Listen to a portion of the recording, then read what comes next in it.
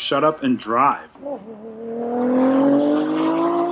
Welcome to the inaugural podcast of Shut Up and Drive. Thanks very much, Kevin. It's obviously good to join you over one microphone, budgets being what they are. But Yes. we have a lot to discuss, quite frankly. This is great timing to kick off. Volume 1, Number 1. It is the conclusion of the Frankfurt Auto Show. Mm-hmm. Neither of us attended, but both of us were paying close attention. Obviously, yep. Yeah. Especially having had worked for a German manufacturer before. I always like to see what they're bringing to the show. Have you been jailed? Jailed? Yes. As of in today's news. Having No, worked but for a those are German some of my manufacturer? former bosses. No kidding. Yeah. Stuff. Yeah, the news just keeps coming, doesn't it? But back to Frankfurt. This historically has been one of those iconic European shows, alternates annually with Paris. So they basically, the German industry can pull out all the guns every 2 years in showing what they have at Frankfurt.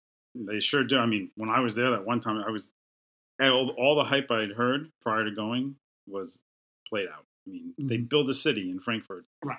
Every manufacturer has their own town. It's unbelievable. Yeah, crazy. Compared to shows in the U.S. And yet, some of the criticism of this year's is that not as many manufacturers showed up, and subsequently, not as many people showed up to see what the manufacturers had brought. And finally, you had the Greens protesting the very existence of internal combustion, and were doing at least a small part in kind of disrupting the flow of spectators, were they not? Oh, yeah. Yeah. Well, they have a lot of messaging about how they're going to be greener and not make internal combustion engines. So, which is true of essentially all of Europe, as I understand. Right. Yeah. But what there was interesting, and the fact that there's been some controversy doesn't diminish what manufacturers did bring that showed up. Is it safe to say the potentially biggest news was the Land Rover Defender in terms of debuts, or at least most anticipated? I mean, from my anticipated and my perspective on how it played out, especially over here, both inside the industry and consumer news, that certainly got a lot of attention. Your impressions? I'm not totally blown away by Defender. I mean, it's a very nice updated design. Right. I mean, I usually come at things from the design aspect, so it's solid. It'll be interesting. Everyone wants Rover of some sort, so that appeal is there. We'll see where the price points are. Right. Well, the price points, as I understand, are pretty elevated relative. If you were thinking that this would be an equally agrarian-oriented successor to the 1948 Land Rover, obviously you'd be disappointed because it isn't. It comes much closer to being an LR4 or Discovery. That's what it reminded me of, right, for sure. Right. And so obviously far more genteel, still plenty capable in off-roading environments, but far more emphasis on comfort. And, what was odd about it is, I mean, you were talking about, so the focus of the show is somewhat maybe responding to the Greens in Europe and things. So where does that play into? It doesn't. So right. It's a little bit odd that they're not responding to what the direction they're going with the biggest news of the show. It's kind of like another thing that happened that caught my eye, maybe from my own personal history, was the during the media days was the new Volkswagen brand logo, and I'm like, what? Who is this? Is like just the industry talking to itself. Right. There's no consumer news in that, especially for U.S. consumers. Right.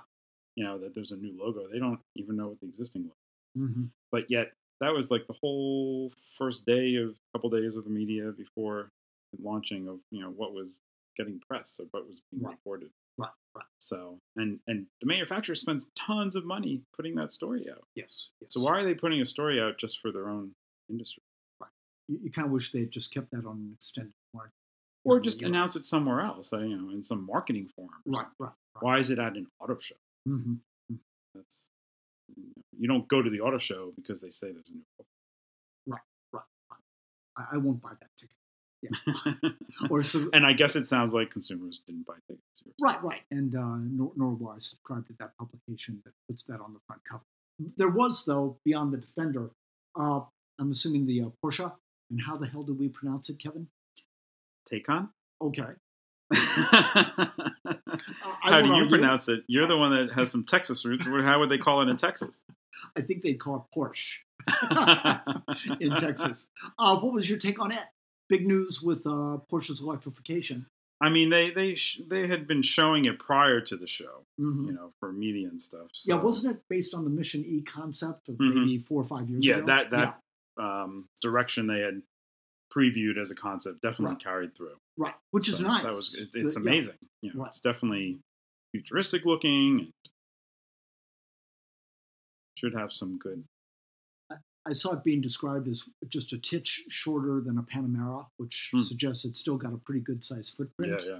One of the Porsche executives, and I should have written down which one, but noted that it represented Porsche's link to its heritage and taking that into the future. Now, I don't understand how you take the Taycan and link it to a 356 built in 1950 using largely Volkswagen components. To my way of thinking, it doesn't speak to any of Porsche's heritage, except that it's got a logo that presumably hasn't been redesigned yet. But it certainly speaks to the future of Porsche, given the mandates to create a zero-emission environment in the not-too-distant future. Well, the hubbub seemed to really be about it versus Tesla, and how that positions Porsche versus Tesla, how it's twice as expensive as a Tesla. Without benefit, and I'm fortunate enough to be an owner of an older Porsche, without benefit of a flat six in a Porsche, how is it that you can differentiate what Porsche builds with Tesla? It's a very provocative question. Seriously? Can we get provocative in the first episode? I think so. I don't know. It baffles me. How will any electric car be differentiated other than by charging time? And there will be some speed issues, but to my way of thinking, it's going to be like use of electricity, but that's a whole nother metric, as they would say. It's going to be like going to Lowe's, looking in their appliance department, and comparing refrigerators. You like this refrigerator because it's got the water dispenser. You like this latest refrigerator because you can link it up with your iPhone and read emails on the front door. But the actual character of the car, I understand they can engineer steering feel, braking feel, ultimate handling. 0 to 60 on the Taycan is roughly 3 seconds for the Turbo and Turbo S models, which is astoundingly fast. I would argue in that particular category how often you need to get to 60 in 3 seconds. But regardless, that's stupendously fast for that sort of automobile. But then the window stickers that are suggested for the Turbo and Turbo S also speak to a rarefied price. Well, how are they even distinguishing? You mentioned turbo, and that was certainly some of the controversy. What are they calling a turbo and not a turbo? Well, they're calling the performance editions Turbo and Turbo S, depending upon how much performance you want, and then reserving the typical Taycan moniker without embellishment are going to apply to the lower spec models with less performance, potentially less luxury, and lower price. What are they defining performance as? 0 to 60 in about 3 seconds. That's it. So not amount of range or amount of speed of charge or... Yeah, I don't believe so, at least in what I've seen. Yeah. It's specifically the performance parameters. Performance being speed. And you got to assume if they're competitive with Tesla or profess to be competitive with Tesla, Teslas are very, very quick cars, regardless of guise. In the Tesla lineup, as I understand it, you're paying to a certain extent for your increased range as you go up. Exactly. Their performance is range. Right. And I haven't seen... And they have other performance modes and things, and you can download does Tesla call it again? Their crazy mode or something like that? Yeah. Something. Yeah. We'll get back to you in episode 2. But anyway, compelling product, compelling footprint, but I'm not seeing the link to the Porsche heritage that Porsche professes to be built. What would James Dean do behind the wheel of a Taycan? Or could you picture it even with the benefit of Photoshop? That can still be driven off of a road of some sort. And into a tree. Have anything else there at Frankfurt? I noted that the 4 Series BMW showed a 4 Series concept, which obviously is intended to be fairly close to production of the new 4 Series in their line. Yeah. And they showed it with this, what I would term a god-awful grill. I mean, it takes the twin kidneys, and I'm not sure at what point, a kidney needs to be expanded or what happens when it does. But this looks like medical malpractice with respect to the styling execution. So anyway, I hope that BMW restrains it, brings it back into. They were super extended. I mean, it covers the front. Exactly. Yeah. They seem to think that with Lexus having done the twin spindle grill, that's been, at least from my perspective, a mistake visually and controversial among consumers. They're still selling a load of them, but it remains controversial. Apparently, BMW felt like they needed to make a greater styling statement. More aggressive. Yeah, exactly. And I wish they, to my way of thinking, aggression in a BMW should be under the hood, not in front of it. And interesting way to say it. In contrast, Honda debuted their new electric city car, simply called the Honda E. Oh, the Honda E. Yeah, that's been at some other shows prior, I think, or in Japan at least. Yeah, so this would have been maybe the first viewing of it in Europe, but seems to make eminently good sense for the city dweller. Oh, totally. Fun, simple. It's all, we used to joke about making Beetles as, it's the people's car and make an electric people's car. Yeah. This Honda E certainly seems like something. Right. Just like, and that's more like back to Honda's heritage of a people's car, the Civic. It's a little boot, and you just throw it around town. Yeah, if you remember the original Honda 600, which I think in Japan was maybe started out as a 360, but using a twin-cylinder motorcycle-based power plant, air-cooled, and it evolved into the 600 for the U.S. Yeah, that was essential motoring in the same way that most accessible.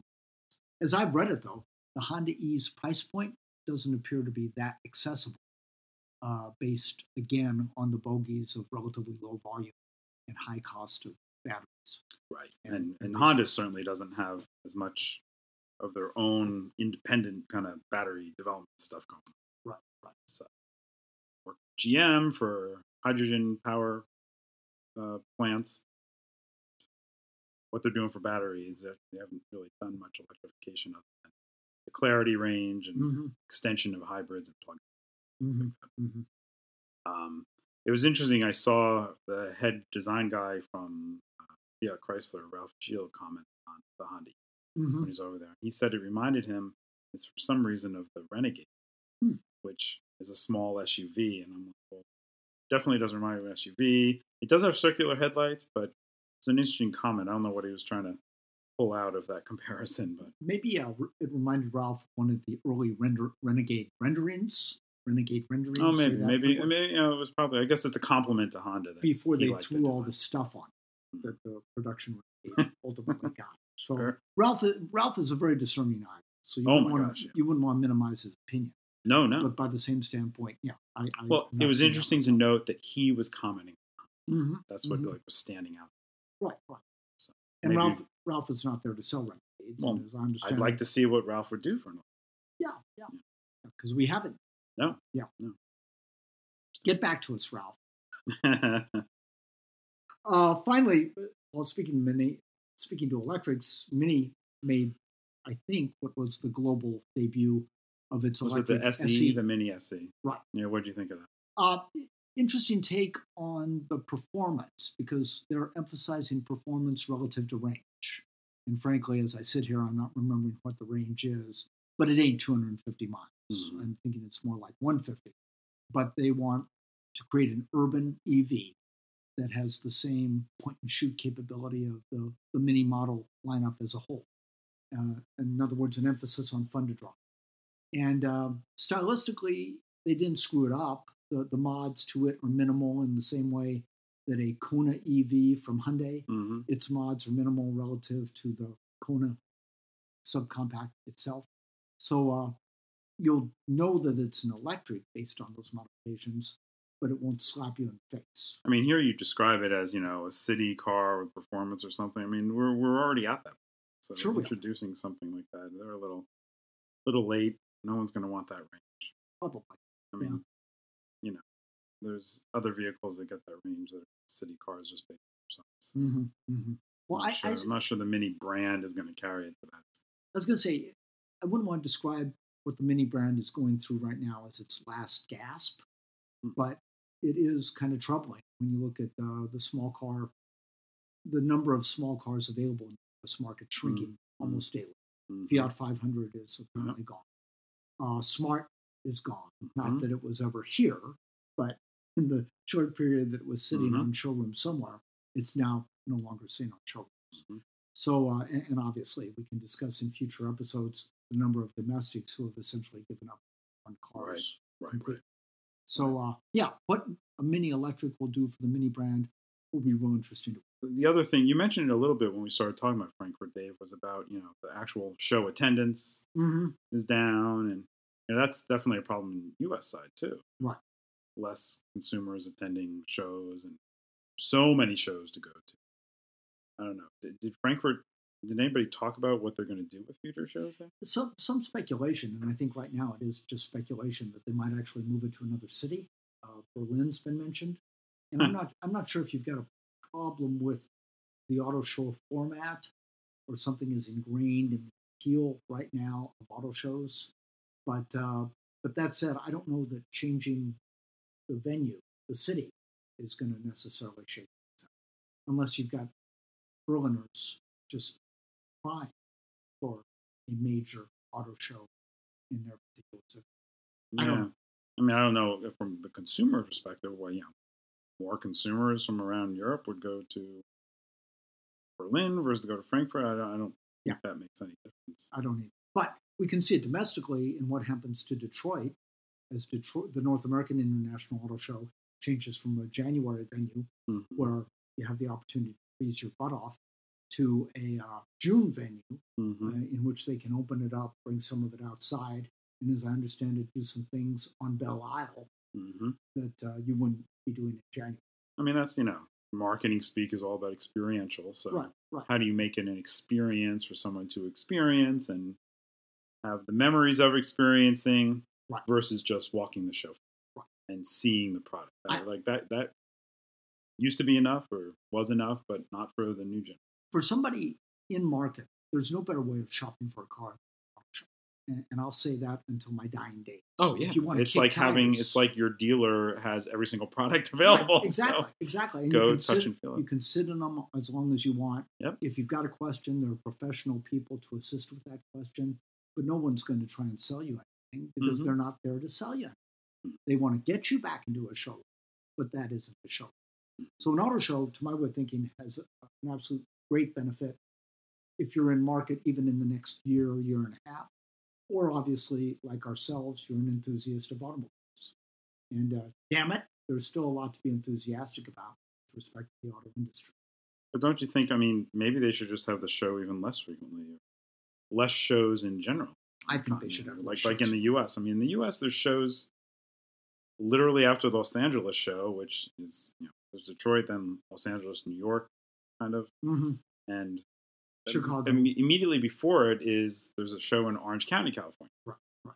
So what is that doing? And, I think it's a different association of dealers, perhaps, that's behind it, and they want to show product, but there's a bit of just too many shows. You can't all have a drive event going on at your show, and then it's just all so common. Right. There is no experience. If Charger fans can go to L.A. to watch a football game, and they do, to my way of thinking, Orange County auto enthusiasts or Orange County automotive consumers can carve out a day to go see the Los Angeles Auto Show as opposed to having an Orange County Auto Show. Well, and business-wise, it's an efficiency thing. There's so much money spent there by dealers, and as prices of cars go. Why are they still spending this money if it's just, again, talking to themselves? Absolutely. It's nothing helping consumers decide what to get. Sure, absolutely. Yeah, I just can't imagine the resources that go into a secondary show, whether it's Orange County in Southern California, Fort Worth in North Texas, or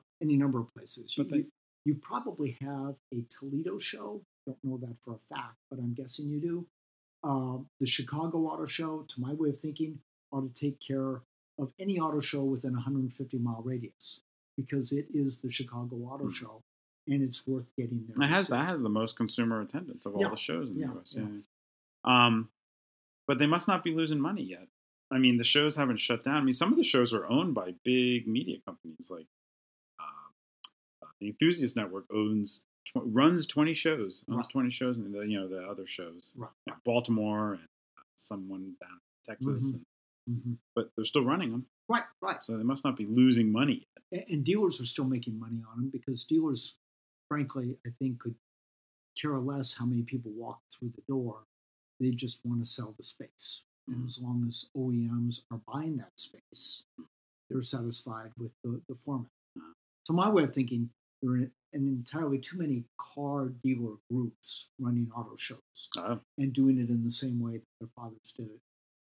So, Dave, as we were just kind of wrapping up talking about Frankfurt and talking about how there should be different kinds of experiences, I think the next big event going on, like U.S. side, is the State Fair of Texas. It would be. That's right, Kevin. And they have a big auto presence there because the State Fair of Texas is like this. Well, they've got the fair of the United States, that kind of. They've got an automobile building, which is a piece of Art Deco architecture that is frankly, at least within Texas, fairly iconic. I'd go just to see that. Exactly. It's amazing. I don't know how many millions of dollars have been thrown at the State Fair of Texas park grounds to refurbish what was built in 1936 for Texas's centennial and designed to last maybe a few years. Well, here we are 85 years later, and everything is still standing, but held together, I think, to a certain extent by Deco. But they have this automobile built. They have a 3-week event in which not every one of the 3 million people attending the State Fair is going to go because of the auto show, but in a great many instances, the majority of instances, a huge percentage of those 3 million attendees at the fair are going to go through some aspect of the automobile building or the outside adjacent truck displays. Right. It really is a truck show. They've got the 3 domestic OEMs, GM, Ford, and Chrysler, with what ostensibly are cars in the automobile building.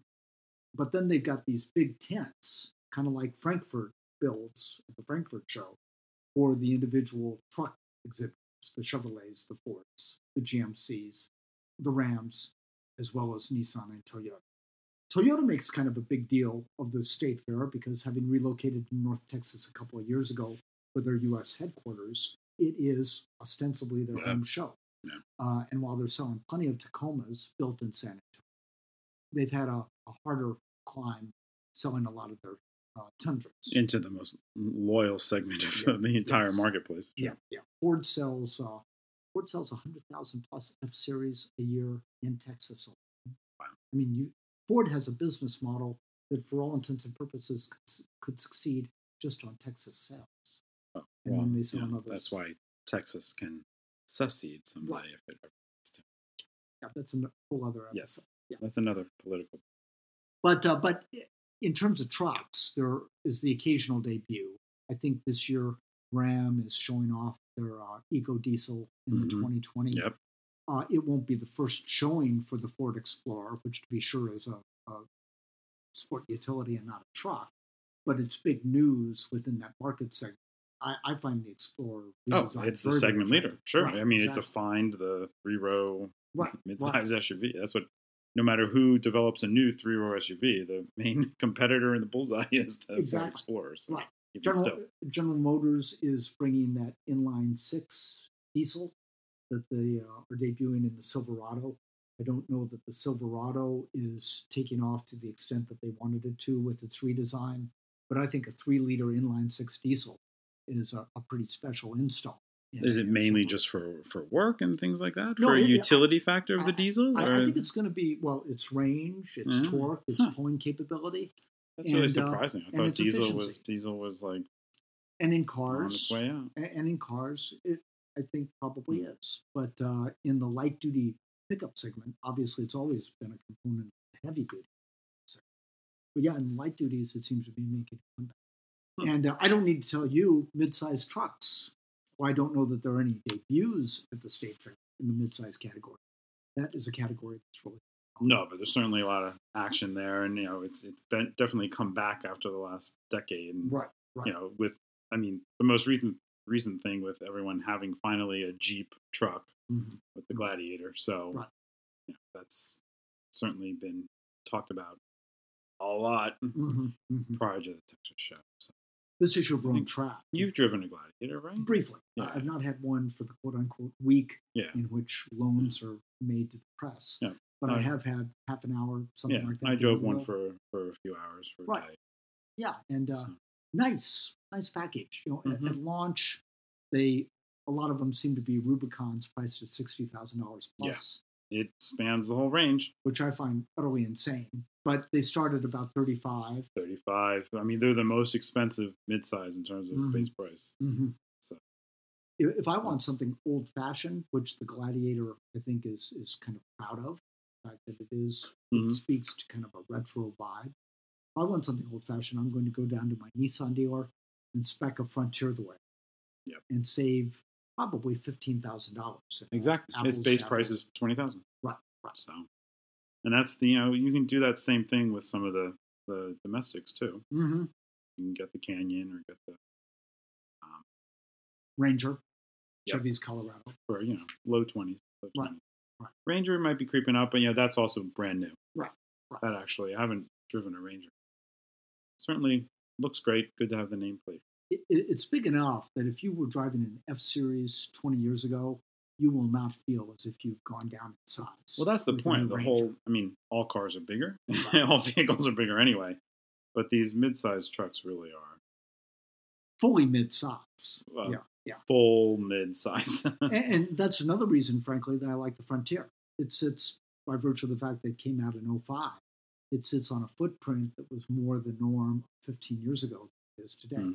So it's greenhouse, it's tumble home, all of it's very vertical, very expansive. And I find that attractive, and you won't get that this generation.